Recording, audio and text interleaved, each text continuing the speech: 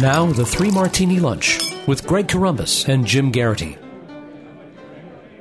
And welcome, everyone, to the Tuesday edition of the Three Martini Lunch. Along with Jim Geraghty of National Review, I'm Greg Corombos of Radio America. We have bad martinis for conservatives today. Maybe a splash of crazy in the last one. Jim, we are also sponsored today by ZipRecruiter, which is appropriate because once we get through our three stories today, you're certainly going to come to the conclusion there's a lot of people who need to hire new people for different jobs. Wish we could in the U.S. Senate and for the leadership in Venezuela. But we are sponsored by ZipRecruiter, and right now, Three Martini Lunch listeners can try ZipRecruiter for free at this exclusive web address, ZipRecruiter.com/martini. Much more on that a little bit later in the podcast. Jim, we'll get to Venezuela in our last two martinis, but we have to start today with the disgrace that took place on Monday on the floor of the United States Senate.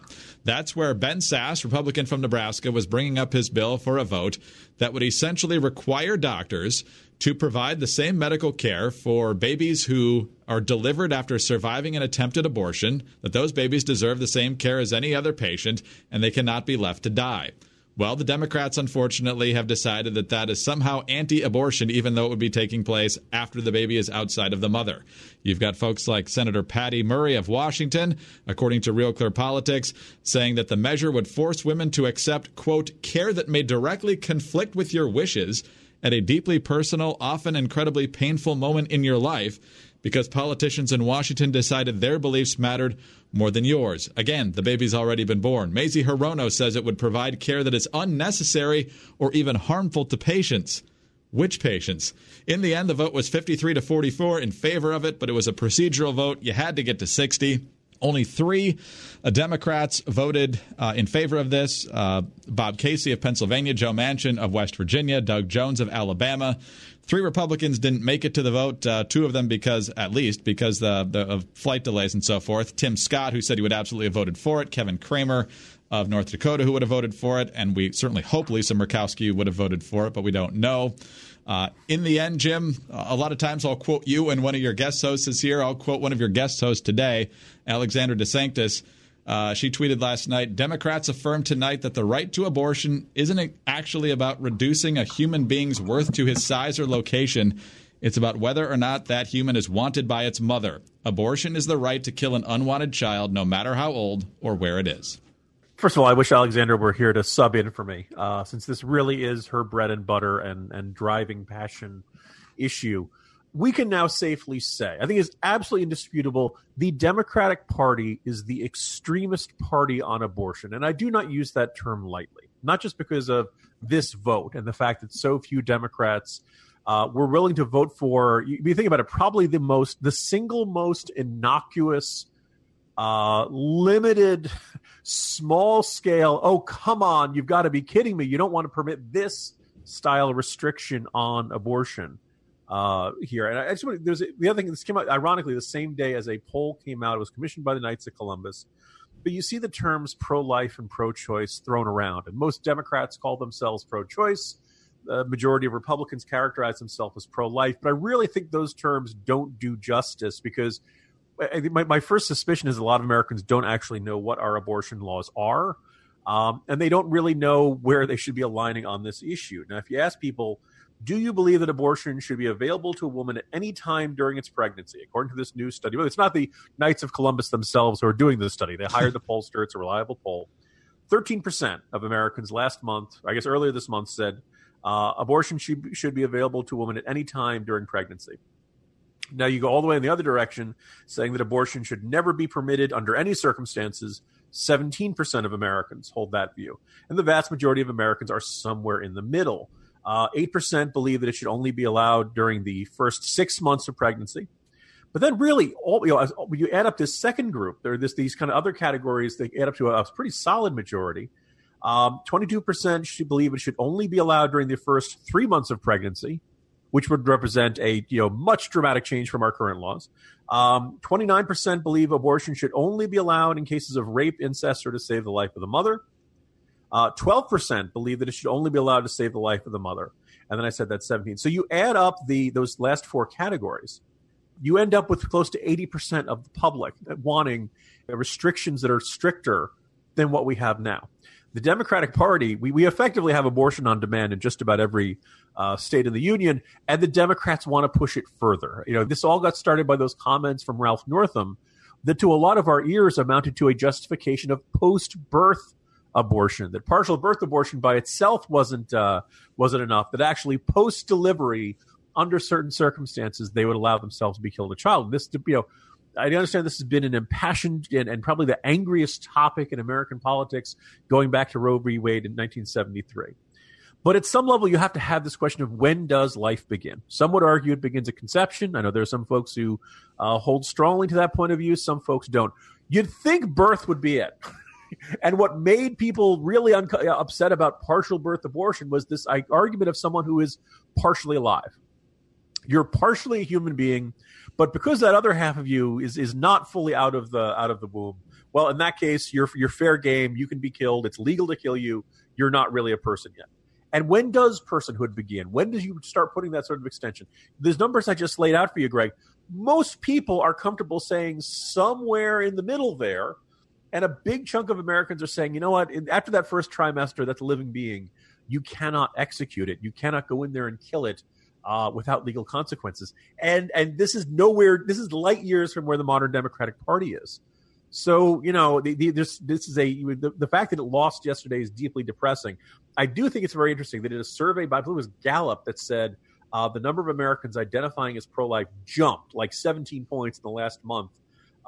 If there's any silver lining to an otherwise deeply frustrating set of political circumstances, Greg, particularly what we're seeing not just in Congress, but in the state legislature of Virginia, New York, I believe it was Connecticut or Rhode Island or a couple of those New England states. Look, there are a good number of people who are recoiling from this, and I think this will probably be a big issue next time voters go to the polls. One of the effective moments in the Trump-Hillary debates was when Trump was actually able to turn the narrative of their abortion discussion into putting Hillary on the defensive for her support of late-term abortion, or at least her refusal to legislate against it. And so oftentimes the conventional wisdom suggests that Republicans are smart not to make social issues a big deal. But when the Democrats want to go this far, how smart is it for Republicans to keep pointing this out the closer we get to Election Day next year? Yeah, I was going to say there were two fascinating facets of that moment in the debate. Some people would argue that that won Trump the presidential election. I think it was Ralph Reed said something along those lines, or it was one of the really key moments. One is, let's face it, Donald Trump is a billionaire casino owner who's run strip clubs, whose social life is an absolute mess. There are a lot of reasons that pro-life Christians might look at Donald Trump warily. And yet, there, with tens of millions of Americans watching, he laid out what partial birth abortion does. And the country recoiled. And a lot of pro-lifers were like, we told you. A significant number of Americans, I think, were like, oh, that can't possibly be true. Donald Trump doesn't know what he said. No, you know what? I say this as a Trump critic. This is one time Trump actually did his homework and accurately described the procedure. And it was so horrifying. Lots of Americans like, no, that can't possibly be true. And it actually left Hillary Clinton in a situation where she could not go with the standard arguments, or all of a sudden the standard arguments, I believe in a woman's right to choose, did not feel sufficient to the moment. And if you'd said in 2016, Hillary Clinton would get utterly defeated on the issue of arguing abortion by Donald Trump, most people would have believed that was a far-fetched, an impossible headline to ever imagine there. So, again, all Donald Trump had to do to win a great deal of loyalty from a whole bunch of pro-life voters is go out and say what a partial birth abortion does. And, you could very strongly argue he won that exchange. Wow. As we often say when we transition into ZipRecruiter ads, you can't hire ZipRecruiter to find you a new United States senator. In fact, you can't even get a new one at least until the fall of 2020, and in some cases with these people, not for almost 6 more years. And we should point out that every senator running for president or thinking about running for president voted against this legislation. But that doesn't mean that you still can't hire great people for other jobs, because hiring is challenging. The good news is there's one place where you can go where hiring is actually simple, and it's fast and smart. A place where growing businesses connect to qualified candidates. And in case you haven't already guessed, that place is ZipRecruiter.com/Martini. ZipRecruiter sends your job to more than 100 of the web's leading job boards. But they don't stop there. With their powerful matching technology, ZipRecruiter scans thousands of resumes to find people with the right experience and invites them to apply to your job. As the applications come in, ZipRecruiter analyzes each one and spotlights the top candidates so that you never miss a great match. ZipRecruiter is so effective that 80% of employers who post on ZipRecruiter get a quality candidate through the site within the first day. The first day. You can't beat that. And right now, 3 Martini Lunch listeners can try ZipRecruiter for free at this exclusive web address, ZipRecruiter.com/martini. That's ZipRecruiter.com/MARTINI. ZipRecruiter.com/martini. ZipRecruiter, the smartest way to hire. All right, Jim, let's move now to Venezuela and our second bad martini. Jorge Ramos of Univison, and I believe he also has a relationship with NBC News or MSNBC in some capacity. Frequent thorn in the side of President Trump, particularly on the issue of immigration. I think even got tossed out of one Rose Garden press conference. But let's just say the treatment was quite a bit worse as Jorge Ramos and his team tried to interview Venezuelan dictator, president, whatever title we want to throw in there, Nicolas Maduro. It was at the palace in Caracas, and we found out last night that Ramos and his team were detained for a couple of hours, and they had their equipment, meaning the contents of the interview, confiscated. Back at his hotel, shortly after being released, Ramos talked about how the interview had gone from allegations of fraud and corruption to human rights abuses to even the point where Ramos showed Maduro a video that he took of kids chasing a garbage truck trying to find food. And at the end, I showed him a video that I personally took last Sunday of 3 kids behind a trash truck looking for food. And he just couldn't stand it. He didn't want to continue the interview. He tried to close my iPad where I showed him the video. And then he said the interview was over.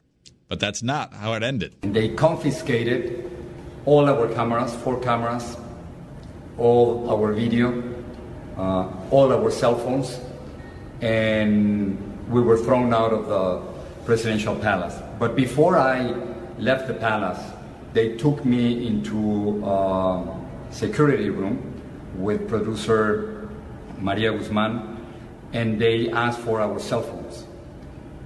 I didn't want to give them my cell phone, so they turned off the light of the room, and a group of agents came in. They took forcefully my backpack, my cell phone. They did the same thing with Maria's, and they forced us to give them our passcodes for the cell phones. And they still haven't gotten those things back. They don't have their interview. They don't even have their cell phones. And so the story continues. Jim, this is obviously the act of a reckless tyrant here in Venezuela. You know, things have gone weird when Greg and I are talking about how dare you pick on Jorge Ramos. Look, be honest, he's not our favorite journalist. I think, it's safe to say that he considers himself as much an activist as a journalist. This guy, he's very clear about where he comes from. While Trump may have been able to handle the exchange during one of the press conferences earlier, I don't think there's any dispute that this is a guy who's, believes that there's good guys and bad guys in terms of political parties and has an axe to grind against Republicans, et cetera, et cetera. Having said that, Jorge Ramos, my hat is off to you because it takes a bit of guts to go up to a dictator and showcase everything the dictator is denying. And it is, absolutely, look, if you're the dictator and you invite Jorge Ramos to do an interview, you have the right to say, you know what, this interview is canceled, it's over, I'm out of here.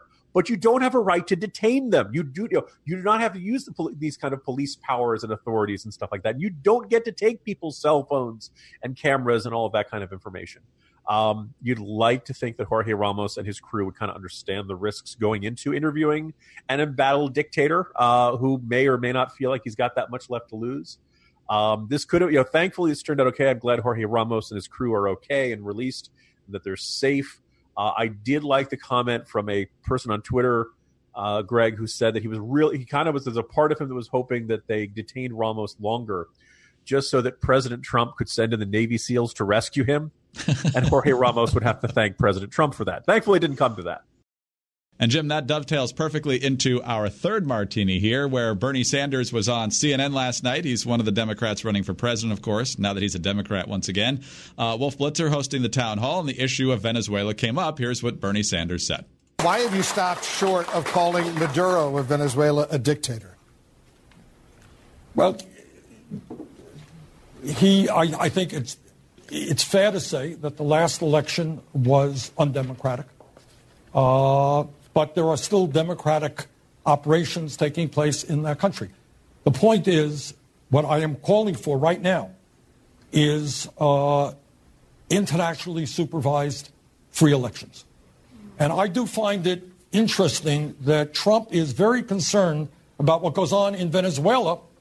But what about the last election that took place in Saudi Arabia? Oh, there wasn't any election in Saudi Arabia. Oh, women are treated as third-class citizens. So I find it interesting that Trump is kind of selective as to where he is concerned about democracy. My record is to be concerned about democracy all over the world. So we've got to do everything we can. But at the end of the day, it's going to be the people of Venezuela who determine the future of their country, not the United States of America.